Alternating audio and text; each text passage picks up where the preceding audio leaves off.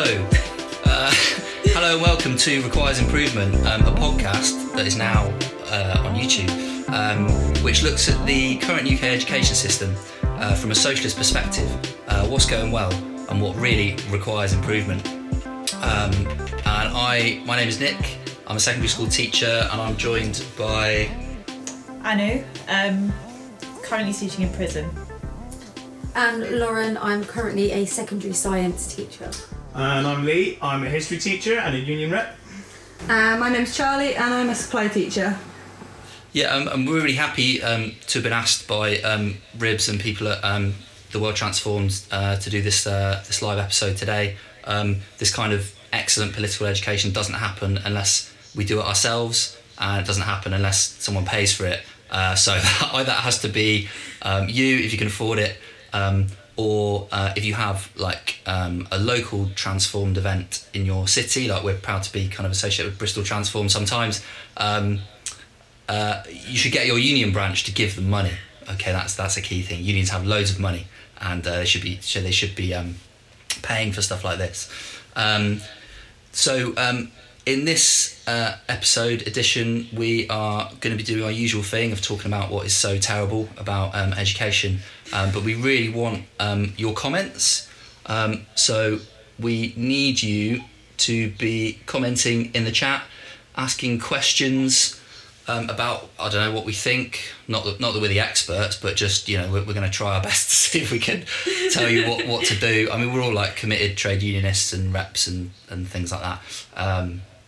So we'll try and see if we can help you out. We also want to know what was terrible about your education. What have you heard about education? What would you want to get rid of? Anything like that. So get that stuff posted in the comments, and we'll try and respond to as many as possible. We're at Requires Improvement. We're not pro these new fascist behaviour regimes that exist in schools now. Like, we're very much with no more exclusions. And the kind of abolitionist movement in that way, but at the same time, don't be a dick in the comments. You will be kicked out, sent to the naughty room. I mean,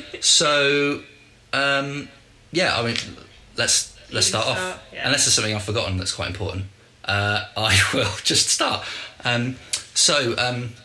My Requires Improvement is, the thing that I think really needs to change about the education system is that I've had to go back to work, which has been quite inconvenient for my life up until this point.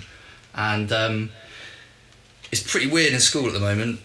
It's really, really weird. There's a lot of like new initiatives. Like, my school has gone for a keep the year groups as bubbles. Yeah, so effectively 250 kids are a bubble. They have the same lessons as they would have had. They're walking around school, but like it's kind of segregated, but not really. Sort of washing their hands more, but not really. Kind of keeping apart from other kids, but also how effective that is. Spraying down tables and stuff after lessons, in between lessons and stuff. And I don't know, as one of our members at school said, senior leadership are walking around the school like they found the cure for cancer. But all they've done is install a few more sinks, and there's very much just this kind of looming dread as the days get colder that we can't just have the windows open all the time, and that what is going to happen when we get that inevitable, there's an outbreak happening, and like, in our area, like the numbers are quite low, but I'm just very aware that we're at a lot of risk. I don't want to say we've got the most risky job in the UK at the moment, but it sort of feels like it. I mean, like, doctors are in hospitals and things, but like hospitals can like adapt and get more staff, or funnel people out, or not take people on. They've got PPE, and hygiene is quite a big part of what they do and stuff. But with us, like, I'm stood there, my head of faculty put some tape on the floor. I think I'm supposed to stand behind it. The kids are on the other side of it. I'm sort of talking. Sometimes I notice a bit of spit comes out of my mouth. That's not to say for kids. You watch them wipe their hands on, like, wipe their noses on their hands and chew pens and stuff. like they ever did. There's just this kind of feeling that, like, yes, that's a big thing, but also just like workload's gone crazy as well. Like literally everything, before you do anything in the classroom now, you have to double think yourself and think, is this wrong? Is this COVID safe? Is someone seeing me not be COVID safe? And then so everything on a job has got 10 times harder. Like we can't go and stand by a kid anymore to tell them off. We can't get them to stand up and move around and switch partners and stuff, because that's just all, it's not COVID safe. So everything in our job's got more difficult. We have to think about everything twice as much, but all the slack's been taken out. So we don't have shared lunches with any other members of staff now. We've got these like split lunch things. So I'm just foreseeing some kind of disaster really with winter on its way. I don't know how the rest of you feel about that. Yeah, completely. Exactly the same thing that we're doing at my school. So year bubbles, and they've done their very best to sort of keep each year group in the same area of school. But there is still they're still having to go past each other in the corridors when so they still need, like, for example, a science lesson once a week in a lab. They need to have access to IC facilities at least once a week, etc. So there is still some moving around with students and students sort of crossing each other on corridors. Now, I know that the school I work in, a couple of others, are now going to make masks mandatory when moving around the school, to try and deal with that, and that's coming in in the next sort of couple of days. So that is going to be another thing that we're going to have to watch out for. Students without masks, what do we do? If you've got, my biggest concern with that is if I've got a parent who might be really anti-mask, for example, which hopefully, there won't be, most people are more sensible than that, but there is a contingent. And it just feels like it's another kind of battle to fight, but it is necessary.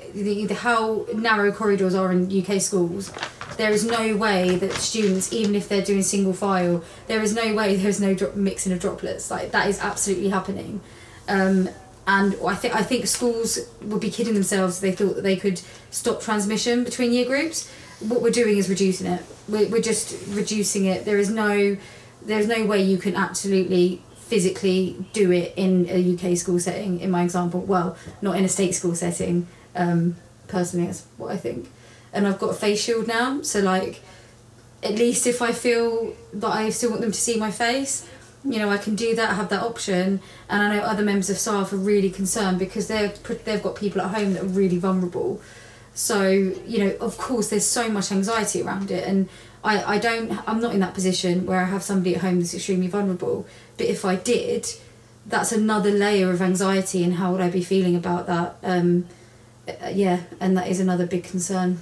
But is there another job where, bus drivers are heavily exposed to lots and lots of people, but that's quite easy to just put a thingy up and cover up, and I suppose, and people got things. Is there another job in this country where people at the moment where people are being exposed to as many different filthy little people? Well, outside of a school building? Yeah. To some degree, I'd say shop workers. You've got the ones on the tills, but you do have people who are stacking shelves who aren't wearing masks, and I do sort of wonder about them, or whether that's a choice that they made, or whether that's something that they're literally not allowed to. I would assume they have more leeway, that if they were more comfortable to do it, that they'd be allowed, as opposed to a lot of schools where they say that you're not allowed to, even if you want to. In primary, one of the reasons that was said earlier on, before we came back, was that it would make children feel scared, as if they're not already going to be feeling scared by the situation, as if that's somehow making things better. The justification around not having masks is convoluted and sometimes contradictory. Yeah, okay. Well, that's mine sort of dealt with. Let's move on. Lauren, your requires improvement? Yeah, so my requires improvement is just the absolute lack of true clarity about what the exams at the end of 2021, or the end of this academic year, are going to look like. I've got so many concerns, and some of those concerns have been exacerbated by being back at school. The biggest one is, for me, just knowing what the assessments are actually going to look like. When are they going to be? Are they actually going to be at the same time of year? Are they going to be in May? Are they going to be in June? Are they going to be even later? Right now, we do not know. So that in itself is concern number one. What options do we actually have at the moment? In terms of, you know, I would like to see teacher moderation. I'd like to go back to having teachers knowing that this year, we are at the end of this year, we're going to use teacher assessment just like we did at the end of last year. That would be amazing. And even if there was some way, magical way in which we're not going to enter another local lockdown or even national lockdown, that at least that is set in stone and we can go back and really, really get those in-school assessments of what we can assess, that we know we have taught them, get that absolutely nailed so that we can moderate it and make it robust. Teachers, students, and frankly like heads and SLT need to know this as soon as possible. Now, my year 11s are already really, really nervous. They're back, they're anxious. You can see it in their face. The difference in what they know and what they've done in lockdown is just alarming, even within one class. You know, I'm reteaching really basic stuff that I would have taught at the start of the course because they've just forgotten it, some of them. Like, I mean, completely basic things, like how to draw an atom. Yeah. And then I've got, you know, some students who are sat there like, oh, miss, like, I've totally got all this. Like, and so it was one of the most differentiated lessons I'd ever taught. That in itself is a massive challenge. And I stood there and I thought, oh my God, because I've then got to get this lot up to speed. Like, they've gone backwards. So I've got to then get them to where they were even before, let alone to where they need to be. That is a massive challenge. Yet in the same class, I've got students that I'm pretty confident that would absolutely still race ahead because they have been so dedicated. Now, both those sets of students are going to be let down.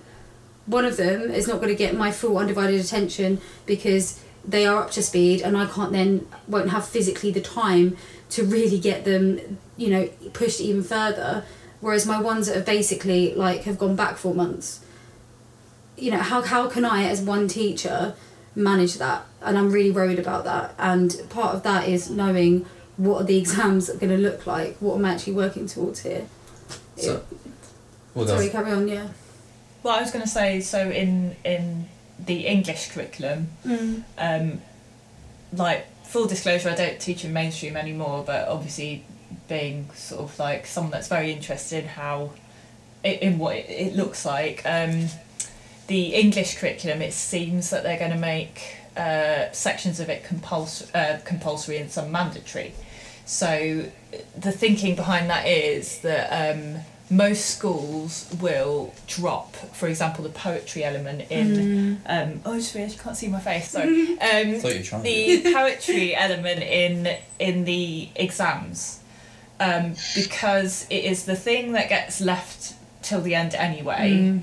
It's very hard to teach poetry if you haven't had a curriculum that is focused on the process and like pedagogy, and you've just had a curriculum since day one that is focused on output. You haven't given students time to actually get to grips with literature, what it means to be reading for critically, etc. So like what you do is you approach it in GCSE years as if you've never done it before, and it's hard. So there's this whole like section of literature that is like really fruitful, really kind of edifying, that you just fuck off essentially. Yeah. And they're happy to do that to kids. They're happy to sort of deny them like what it means to actually study literature, and they're happy for that to translate into them not actually having to do it to get an exam in it, a grade in it. So I don't know what it would be like in science. Like if you were like, right, you can kind of like choose which bit of the curriculum you leave out. The impetus is just going to be to leave out the bit that is the hardest bit to do because you haven't had any of the kind of like, I don't know, impetus training, time to do that, even if it's really, really valuable. So I don't know. I don't know how that translates in other exams. Like it is, people like Michael Rosen have like been over Twitter saying like, friend of the show. Yeah, friend of the show. Like how can you possibly deny a student of literature this kind of like whole kind of area of literature, simply because you know that it's going to be the hardest thing to pass, like it's going to mess up my progress 8. That will come above everything, won't it? And not to mention the fact that because of with certainly I noticed with maths and stuff, and you've got different multi-academy trusts with all their different curriculum leaders, and like so the order of teaching that I'm teaching in now this year is very different for my year 11s than it was for my year 10s last year, and to the current year 9s and year 10s that I've got who are doing their GCSEs. So therefore some kids in some schools will be taught different parts of the curriculum and have missed different things. Yeah. So that's the other thing about going, well, if they took something out, for example, I know waves, you know, school A has studied it, school B hasn't. Yes. Then kids in school A have then learnt this stuff that they're going to get tested on. Yeah. So it's, you know, they need to be very clear about what's happening, and they need to be on it quickly. Because they've had, I mean, surely when April came around and they realised that this is months now off, now's the time to actually start thinking about this as well. Yeah. But go on. So what's interesting to me is how little the reductions that are currently being proposed are in sort of scale, and that tells you a lot. It tells that, you know, the government still thinks this system has credibility, even though they've acted in ways that absolutely destroy that credibility with the disgraceful mishandling of the results this year.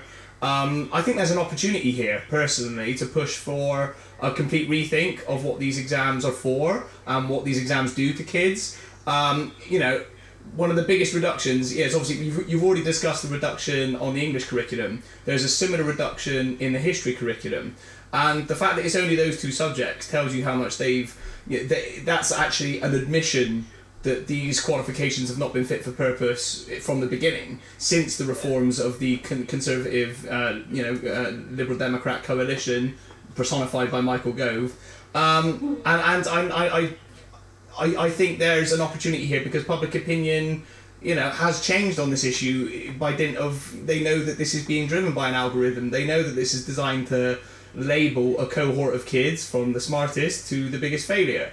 And even in the absence of the exam, they will still try and label kids failures. So I just think it's interesting that they're still trying to rehabilitate, well, it's like flogging a dead horse. That's all I really had to say on that one. Yeah, so I mean, like, so in terms of what you can do about it, a petition doesn't solve everything, but like, it's the start, isn't it? And like, the NEU, we're all NEU activists and reps and committee members and stuff, and the first step there is like a petition. I think we're calling for reduced content in the exams, or like optional questions, which used to be part of GCSEs anyway. It means you can teach loads of stuff, but there's no pressure on them to have memorised every single word in the textbook, which is kind of what it ends up being like. But yeah, and again, I think just need to keep talking about it and talk about how much of a complete con the entire examination system is. Even when it functions properly, it is not about giving people what they deserve. It is about rationing good grades. Yeah. There's only a certain amount there, and there's this whole thing about grade inflation. You know, it's been nice that other more left-wing kind of alternative media things have been talking about education a bit more. Like, a lot of this stuff was talked about really well. Like, really good points made about what this worry about grade inflation is. It's just like, too many poor, thick people are going to get to our university. It's like, that's the kind of fear there. You know, why do we need high stakes testing anywhere at 18? Yeah. Why don't we just have like good universities everywhere? Why does it have to be a battle? Why does it have to be a fight to get into these places? It's not in other like sensible countries. Anyway, okay, that is that all sorted. Anna, have you got a requires improvement? Yeah, okay, so I suppose we're hinting at this. So what the crisis is laying bare is, in education certainly, is like the race to the bottom. That is, again, like Lee said, it is sort of gathered pace during the coalition. And I specifically, I mean, you can see this in prison education. So it's not really, I guess, a kind of a prescient, like, this is happening now, requires improvement. It's just a general one. Yeah. Because I've had time to think, because I've been working from home. I haven't been going into a prison environment to teach because, they're essentially on full lockdown still. Double lockdown. What's that mean? I don't know. They're already in. Doubly full lockdown, which is, sensible. But yeah, so it's sort of the lack of provision they have at the moment is down to the fact that they have no remote access in terms of learning. So this is due to security reasons, you know, but it's also this kind of othering of the prison population. Okay, prison population, they've done things deemed illegal or illegal, they've been put in prison, we removed things from them, but there's also this dual kind of thing with education for prisoners, that it's essential to reduce like recidivism. So you need education in order for them to be employed when they get out. Okay, but we will not put any money into, especially during this crisis, any sort of digital access or remote access. So what prison teachers have been doing is creating work packs. So like, you know, things that get photocopied off in bulk, handed out to all the prisons, like there's some sort of central organisation, handed out to all the prisons in that particular, like, who were getting funding from that particular provider. And then they're filling that by hand, and sending them back and trying to get them marked. They're potentially getting marked. They might not be getting marked, but they're certainly not working towards any qualifications at the moment. And I think this is just, it kind of lays bare that, like, the lie that we're all told as well in mainstream education, that education has the power to transform, like, your lives. And that's why we're all doing it. You know, that's why you've got to do your best, because this student's life, essentially, in terms of their social mobility, is in your hands. And it's crap. We all know it's crap. I mean, you know, and so I've been thinking about that more, because these inmates essentially haven't had the kind of education that students are getting, where they have access to a computer, etc.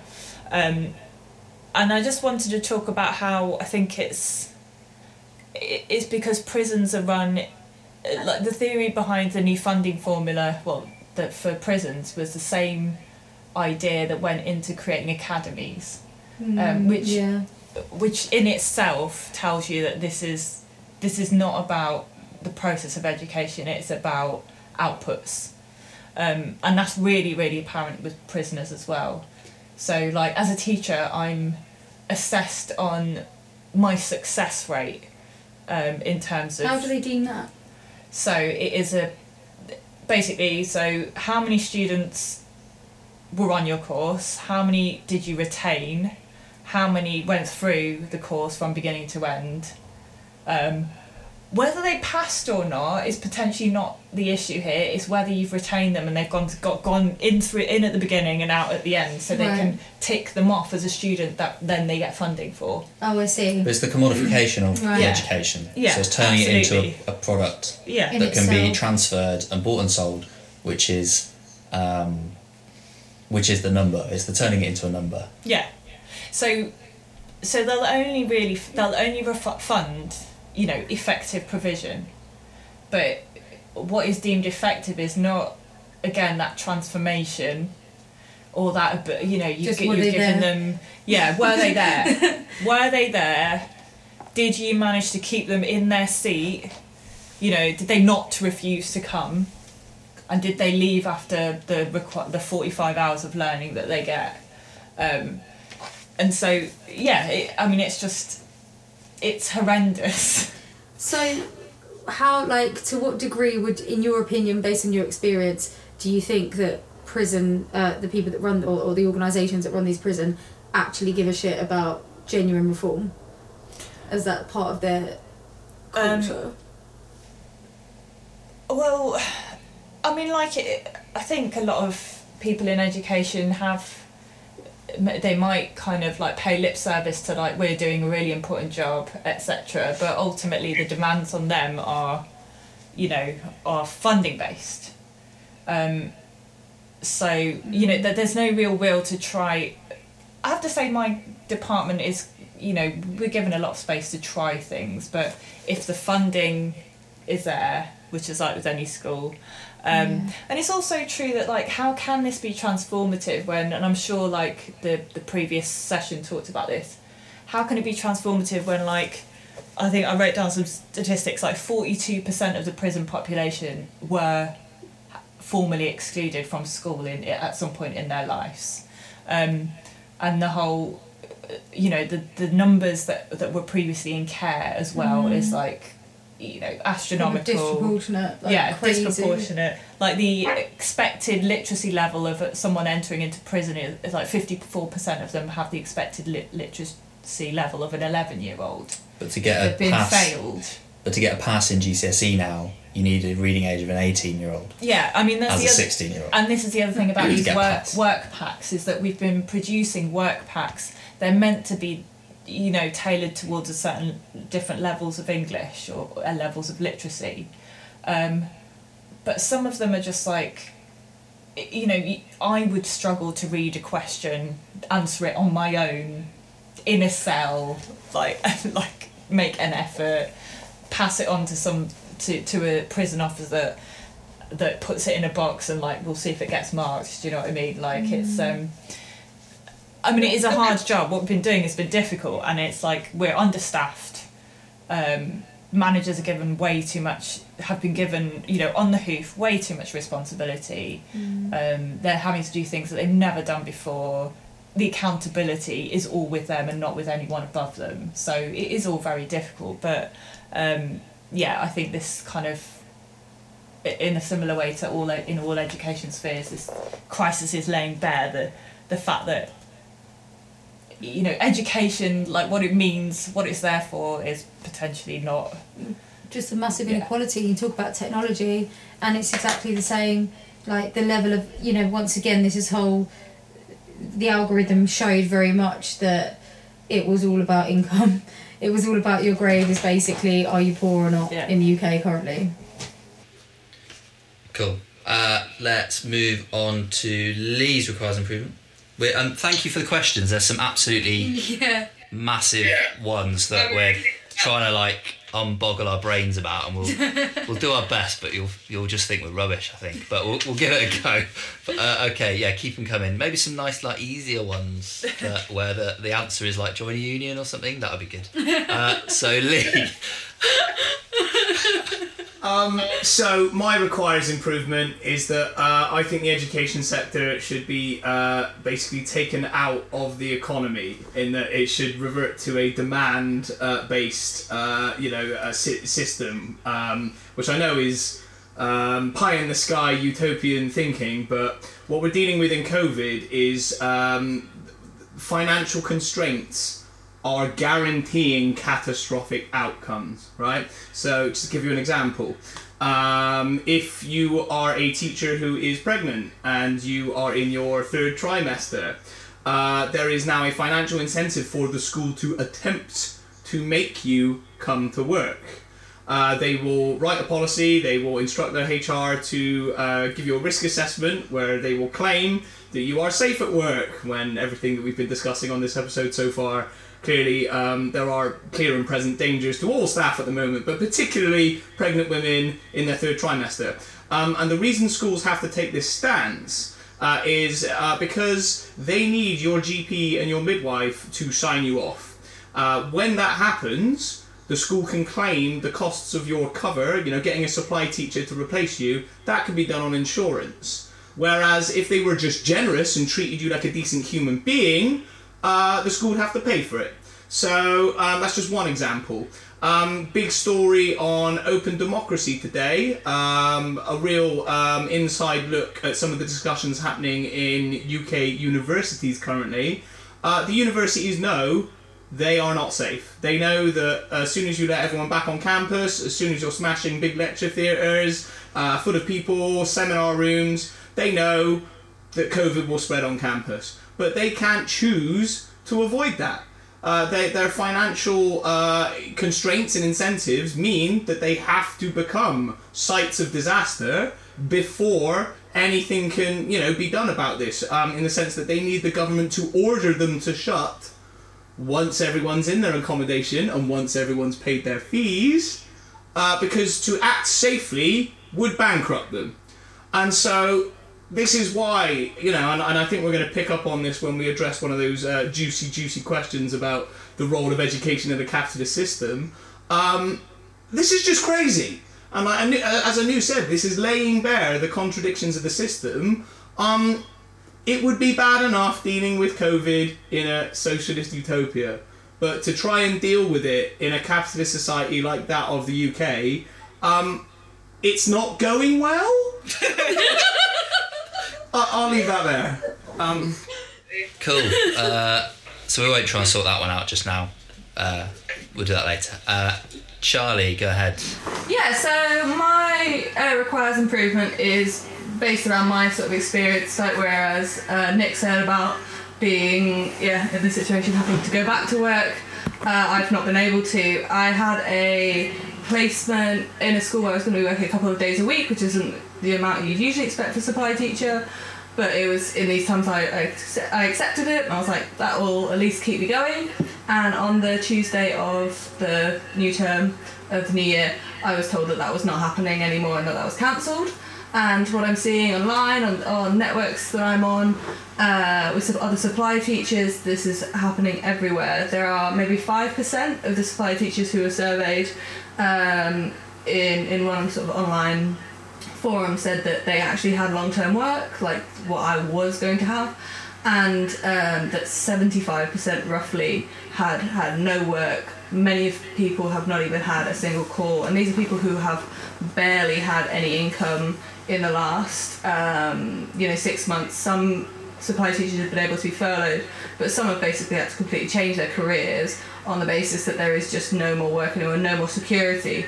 And then if you look at the fact that if you do go into school, so we're being told, my agency has contacted me saying call us up on at 7 a.m. in the morning like you usually would, but I'm very sceptical of what I'm going to be walking into. I don't feel confident that I would be told if I was covering for a person who, say, got a cold, or someone who has got a stomach bug, or someone who's generally already got their positive COVID test. And I'm not confident. They might tell me, but I'm not confident that they would definitely tell me. And the situation she might be walking into, a school like trying to hold itself together, knowing full well that it could be closing in a day or two, and you're put on the front line to risk that. And it's not going well, to put it mildly, and I don't really know what the way forward is. I think we need to be supporting our supply teachers more as a union, but exactly how that could look like, I know lots of people have ideas, but it's really unclear to me what the best outcome, or how it can be achieved. It's scary.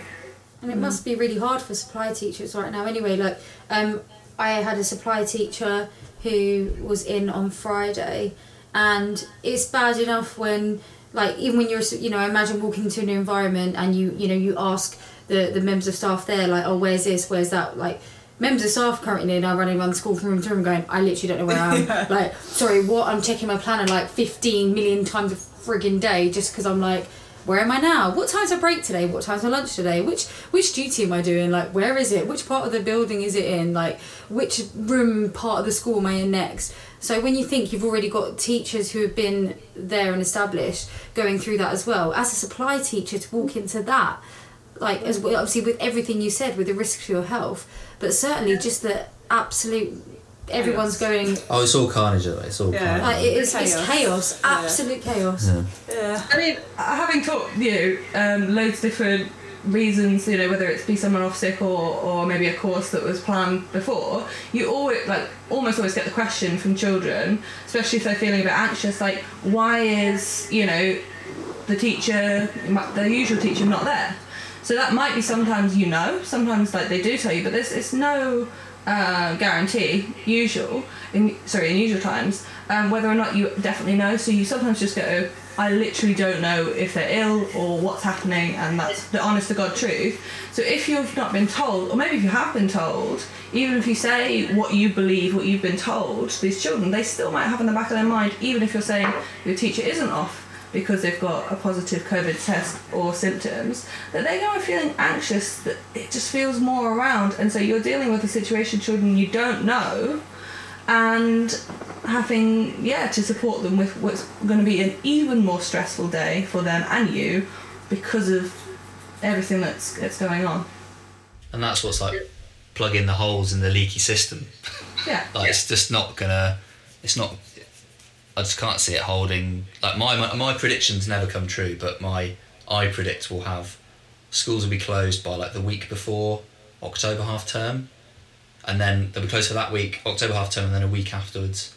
I feel like that looks like where we're going because they'd want to like a big lockdown before, and then get them back in before Christmas and pretend things are normal for Christmas. But I just don't see any government initiative slowing the spread up to that point.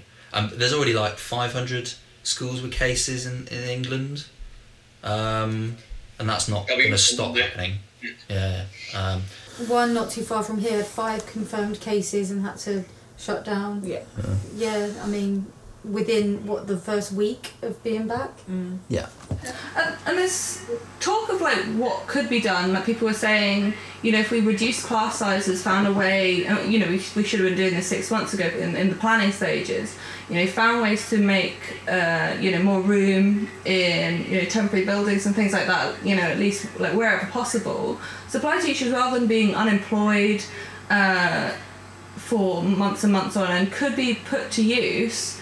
I know it wouldn't be perfect. I'm not trying to say that that's like some sort of perfect solution that nobody else has thought of, but it would certainly help to reduce where possible. I think it would make a difference, and even in situations where it might be higher risk in certain areas. I don't know, just start there first, but we're the whole force that should be utilised, and I think we're being left completely in the dark. And I think at some point when potentially things really hit the fan, suddenly we'll be called on, but it will almost like be too little too late, and nobody's going to get the best out of the situation at all. Okay, so any good trade union speech follows the same formula, which is anger, hope, action. So that's the anger bit, that's all the negative, terrible, everything's terrible sort of bit. Now we're hopefully going to try and give a bit of hope and some actions that people can do. And that's basically a way of me saying that I'm going to go for the easiest question in the chat, which is, can we put this one up? It's like Madeline Spink. What would be your top tips for new teachers starting training this month beyond join a union? So I would say, whether you're training or being an NQT, joining the union, yes. The right union, which is NEU. The NEU. You can look up the other ones on the internet if you like, but they're not as good. And above joining a union, it's not an insurance policy, it's not a breakdown policy. The point is, it's you working with co-workers. So if you're in a new school, and let's say you were in the union just because you were there and they had a nice pencil case, the sign-up thing they have at university, and they give you the free stationery and stuff. The key thing is you join the union, you make sure your membership details are up to date, and you need to find the rep in your school, and you need to say hello, you need to introduce yourself. Then you also need to find other sort of young or new or whatever teachers that you kind of identify with in your local area that won't be in your local school. So you need to be looking up any kind of young educator networks, or you might be disability networks, black teacher networks, LGBTQ networks, and you need to be going to kind of events. And I'm saying this like this is all blown over, but there's online events as well. Any kind of like events with a kind of any political things with like a vague kind of education bent to them, and just ask questions and say I'm a teacher, and then other people will be like, oh, you're a teacher, and then it can start from there. And if there isn't something being done for like educators of your particular style, then you need to set one up. And like the whole point of the uni is it kind of gives you the resources and the confidence and like a few of the networks to start that, because that's kind of what we did a few years ago, and we're complete idiots and we don't know what we're doing. But the union gives us this like false sense of confidence. It's a true sense of confidence. Yeah, a true sense of confidence. Also, as well, I'd say the great thing about looking up, fellow people that are in the same situation as you is just feel less alone. Like, I know it felt really lonely when you're sort of training, and you just feel like, oh my god, I'm so overwhelmed. Like, everyone around me who's been teaching for a few years seems totally to know what they're doing, and And I think just to see teachers outside of work and just feel less alone, and you'll, you know, meet some amazing people, and yeah, I just, that's a great shout. I think that's a good point, and like, yeah, look after each other, because that's something that I certainly felt that almost like there was another NQT opposite me when I was doing my training all through the year, and I remember supporting her and making her like leave the school because she would not leave. Sometimes 7 p.m. I'd be sort of trying to drag her. If I left her, she might stay there until 8 or 9 p.m. Sometimes. So looking after each other, and I'd also say just follow your gut on like what's really important, because senior leadership and like people will tell you what to do, like fill out these forms or do this, that and the other, that they will tell you, they will swear blind that that's the most important thing for the kids and for you, and it's not. Like obviously do your best to get it done, but you know, try and get it done as like in the quickest, like least time consuming and sort of aggravating way possible. Like don't slave over like files, isn't it? Like, you know, whichever level you're at, it's going to be different files and forms and things, but focus on what's good for you and what's good for the children. And particularly long-term planning. This idea that you're going to have your next year's worth of lessons planned out is frankly ridiculous in this current environment. That's wasted time, because I guarantee that plan will end up in the bin even with 1 week of lockdown. So you know, let's just focus on the kids, focus on your colleagues, and don't be afraid to ask for help, because training in this environment, I mean, you're gonna get like a medal at the end of it. You know, at least you deserve one. I think we've covered all. Okay. Some pretty good points there. Easy one done. Yeah, easy one done. Right. So, I was gonna pick like the really big difficult one. Where is it? Was it Cat Neil? I think. Yeah. So, can you really reform a system that was created for the reproduction of capitalist relations, though? Well, I would say to that, is anything reformable under capitalism? Is it?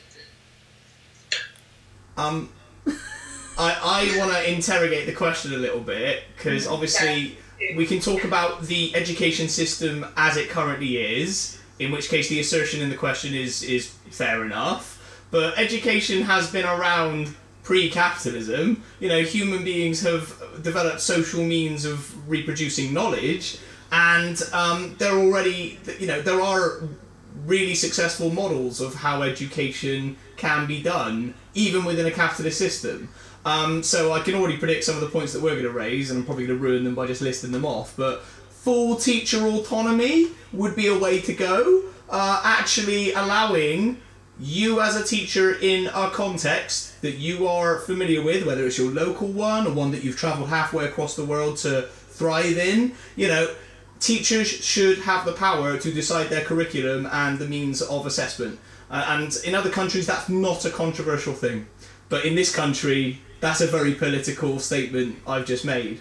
And I also think, in terms of accountability, teachers should judge teachers. You know, we shouldn't have some remote, weird, quite sort of aggressive and bullying institution such as Ofsted to keep us teachers in line. It's a totally sort of oppositional and a system that expects failure and in many ways generates it. A bit like the exam system, funny enough. But what else do we think, guys? What else would fix this, and what is possible under the current system? The purpose, but actually finally reframing the purpose of education, like what do we mean, like what do we want? And that's the idea, isn't it, is the fact that education should be encouraging lifelong, in my personal opinion, lifelong learning, and that it's not just about a set of exams. The whole focus, as we say, on exams and league tables, to competitor, like basically turns it all into a competition. So everything, like schools competing against each other, and when that happens, where's the collaboration? Where's the actual motivation for schools to really help each other and be like, let's talk to each other. We're all in the same system. We all got the same purpose, which is ultimately educating the next generation. And I want my students to leave school like loving my subject, and even if they don't, I want them to leave like still wanting to know things, understanding that the only reason I'm learning this isn't just so I can regurgitate an exam. Because I do think that at the moment that is the whole point of everything we do, and like But that just needs to go. But I think we're like teachers are naturally subversive, and I don't think any of us would still be like, it is like really negative what we do. And every so often, like a lot of us are involved in like teacher training, and sometimes you get like a slightly hippie trainee who's like not sure they want to do it or not, because they're thinking, oh, I'm basically just brainwashing kids into this certain way. And I don't know, you could see it in a kind of reproducing capitalist social relations and stuff. But like Lee's saying, it's like they don't completely own us, and they don't completely own what we do, and in our classrooms we're kind of in charge. And actually, if you think of it, the kids at our school, and our school is like fought to keep a broad and balanced curriculum. The kids in our school leave and they've had cooking throughout their school. They can bake bread. They've learnt about all these different time periods in the world, and they've learnt about slavery and how Bristol works, and they've had a chance to discuss philosophy and build things and do drama and dance and music with each other. And like, it is really negative, and the exam system ruins like almost everything. But like, day in, day out, we are still improving people's lives, and we're kind of we're like, and there's moments where they're free, and there's moments where we're free, and there's moments where we're helping them to see what really is important in the world, and helping them to cut through the bullshit. And don't take our like negativity for the fact that we're still getting up every day and going in and slogging away, but it's just so frustrating that you try and do something and you're just shot down for it. But that's why you need unions and other people, other like-minded people, to boost your confidence in that respect. No, I was just saying, the question, I was reading about this, like this kind of functionalist tendency in reducing things. So the idea that the system, sort of like the education system as it stands, exists to like reproduce capitalist social relations, means that if you accept that, then you can't conceive of any contradiction in this process or anything that comes to disrupt it. And we know actually that things are disrupting it now. So the whole decolonising the curriculums movement, it's disrupting this system. Like, and people know that education doesn't purely exist, or at least it shouldn't purely exist, even if currently, it seems like this. It doesn't exist to reproduce these relations. So I think, so one thing I would say that we could sort of start to think about in order to reform the system is to start decentering what is normal, like what we've been told is normal. So like patriarchy, Anglophines sort of like or European Eurocentric history. Like, I don't know, none of these things should be at the centre of what we do, because they aren't the centre and they're not normal. So if we start to kind of come out of the decolonising movement and start decentering everything, so like, I don't know, ableism, so looking at, I don't know, special schools, what are they doing that is different from mainstream schooling? Because we've already decided that those kids aren't going to be able to get jobs when they come out of school. And then they're not going to be like productive necessarily members of society, or they're not going to function in our economy in ways that we want them to, but they're still going to school. They still have an education provided to them. So what is going on there, and what can we take from it? So I think, it's like, I am a cynic and stuff, but I think if we start thinking, educate, it's we can't reform this, then there's a problem. The other thing is, like, we shouldn't overstate our role in their lives. The idea that whether they get a grade or not is our fault is preposterous. Like, the stuff that's the whole, one of the big failures about accountability is, like, it's not a literacy gap or an exams gap. It's a poverty gap. Yeah. And the stuff that happens in their life, like, affects them so much more than like the few hours a week we teach them. And it's kind of the same with like the social attitudes around capitalism. It's like, we're teaching Zoomers, or we're teaching whatever after a Zoomer is, and you talk to them about certain things, and they've got like some reactionary things in their head about about millionaires and billionaires, and they recite the kind of trash that their dad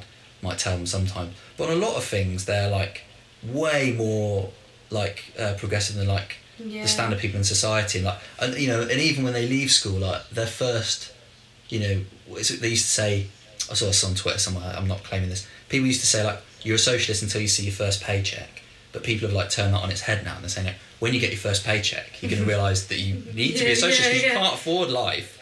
Like, you're told as a kid, like, oh, what jobs do you want to do? I want to be a lawyer. Oh yeah, that won't exist because robots will be doing that, by the way. You do this like kids year 9s choosing their careers. I want to be that. That won't exist. Yeah, maybe. Probably won't exist by that time. So like, it's not all our fault. Like, and we shouldn't beat ourselves up about it. We still need to do what we can. But like, there are greater social forces out there that are going to be affecting material interest and stuff. Like, essentially, capitalism itself needs to be reformed. Yeah. if we're going to be able to, as you say, make the massive educational changes that are required. I just had like a meta thought that when kids always say that when they grow up they want to become YouTube stars, it's like nobody ever goes on YouTube and starts like streaming stuff. No one's ever gonna watch you and be like, what have I just become? You can't even say it to them anymore. They could be right. Yeah. Accountant. Yeah. No, I didn't mean that. I saw a question about like parents and teachers. It was like, did you see that one? Yeah, it was Esther Freeman. How can parents and schools work better together to tackle the special educational needs crisis? The issue is a lack of government funding, that too often teachers and parents end up fighting each other. So like, that is interesting. We've had like local cases of where parents and teachers have combined together. You do tend to win. Like some of us teach in like Tory counties, and they are susceptible to some arguments and pressure, but it's right. I mean, is it true that always parents and teachers are fighting each other, or I don't know, it's not completely like that, but like it's difficult. What we need is community organising. But then we always get to like a point of doing it in every campaign. It's always a great idea to get parents involved, but you kind of need parent activists. And you need to do the same thing that you do in schools, which is like you map communities and you find who are the people that who are the natural leaders in those communities that can then talk to people. And where we've got parents involved, like in various strikes and other things, it definitely worked. Like, it's definitely worth doing, but it's just like, it's sort of hard because you need to crack the Facebook. I mean, the first way to do it with teachers is when you have union members who also have kids at the school, they're like a first way in, but it's still kind of difficult because everyone's worried about this conflict of interest thing. Like, Gove brought in all these rules that kind of make it easier for teachers to be fired for doing all the stuff that him and his mates do all the time, and just doing kind of anything. So people are quite scared, but at the same time, the second there's a parents group behind them, teachers will be prepared to do anything.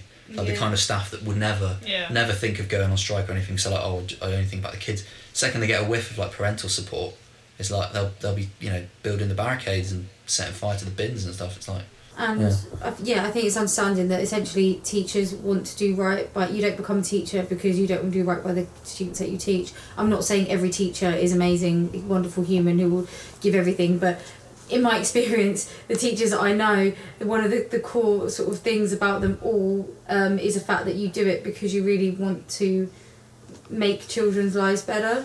And especially if you're working in a educational needs setting, well, I was very fortunate in my career to have taught SEN students, and it was so, and I get it, but the frustrating part for me was just the stuff I couldn't do because of lack of TAs, because of lack of equipment, specialist equipment, like just the general bureaucracy within the system, the lack of resources and funding, and it is so frustrating.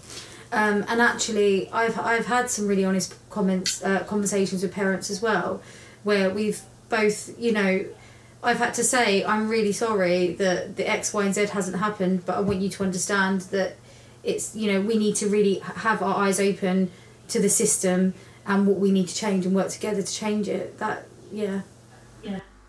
Also, the union can help.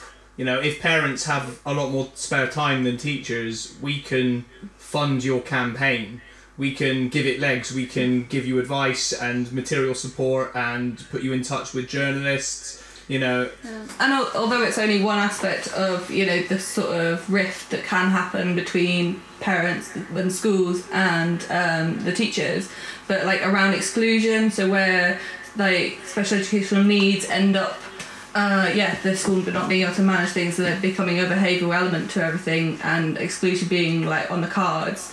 No More Exclusions do an amazing job already of supporting. They're getting bigger and bigger. They were on obviously earlier, so check them out, see how they can help and how you can help them and be part of it, because they're not just a service either, like anything else is part all community building and doing it all together. But they do great work. So I think we've got time for like one more quick one. If anyone saw anything that we can like easily solve in Well, a couple of minutes. What's it? Okay, so Anne Lazim, sorry. What do you think we should be doing collectively to make sure there's more diversity in the curriculum? Does anyone want to talk about the kind of decolonising things that I'm not doing anything, but the people we are collectively as a union in the area are doing? Yeah, so we set up, so for example, just setting up networks, start off with, is a good place to start, is to figure out, find your like-minded people who are really, really invested in this. That's a good place to start. And so I'm currently part of a Bristol Decolonising Science group, and the idea is that we're currently basically finding, pooling our ideas together, and also, what can we do as talk to our reps, approach heads, make sure that this is absolutely central and key to any sort of curriculum planning, and talk to the people in your school as well who are involved in that. So if there is, for example, a cultural capital sort of lead or an enrichment lead within the school, go into them and actually saying, look, there's all these amazing resources, there's all these things that we've been working on collectively together. So it's almost like you're going up to them and going, here's some stuff we've already done, here's what we prepared earlier. Like that is really, really powerful as well. But definitely getting those networks, get talking to people, and really diversity in the curriculum.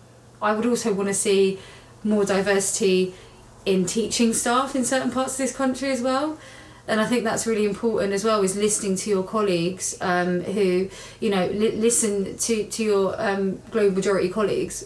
What do they want to see, and make sure that actually, so for example with the BLM movement, that if you've got some people around you that are willing and want to kind of get involved in that you're supporting them and letting them lead it, being good.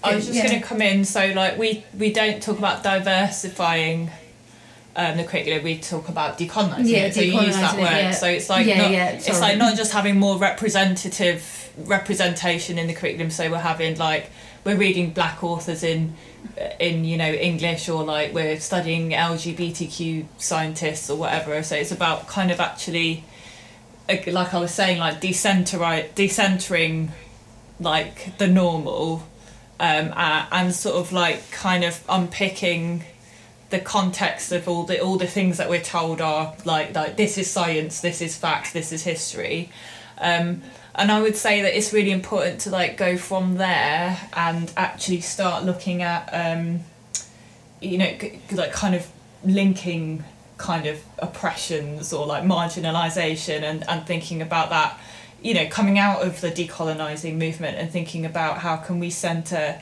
like all experiences of others in what we do. So I think it was really interesting that like Charlie, when you were giving the advice to the person that asked about new trainee teachers, and you were saying things like go with your gut and like talk to people and look after each other, and like I think all of that will help you actually to come out of what you're being told is the thing that you need to be doing, and actually start to critically assess what it is I'm doing in this classroom to make it representative, or to decolonise, or to kind of make a change or whatever. And educating yourself is really important. That's something that I've been doing, like obviously having time to do some reading that I've always wanted to do, and really making sure that I learning so much, and just educating yourself as well. Cool. Well, I hope we've managed to answer some of your questions in some way that wasn't just like deflective and unhelpful. Our Twitter handle is @requirespod. You can find us on SoundCloud and iTunes and Spotify. Yeah. We are the original and best requires improvement. There's another one now, but don't, ignore them. Ignore them. We're the socialist one. Big shout out to DLWT, big shout out to all the people organising and all that kind of stuff. Big shout out to all the other teachers in schools and the LSAs and educators and the janitors and all that kind of stuff. Support staff. Yeah. Everyone. Big shout out to all that kind of stuff. We need to go to bed now because then we've got to be up and teach tomorrow. But it's been great doing this. Let's do it again sometime. Yeah. Bye bye.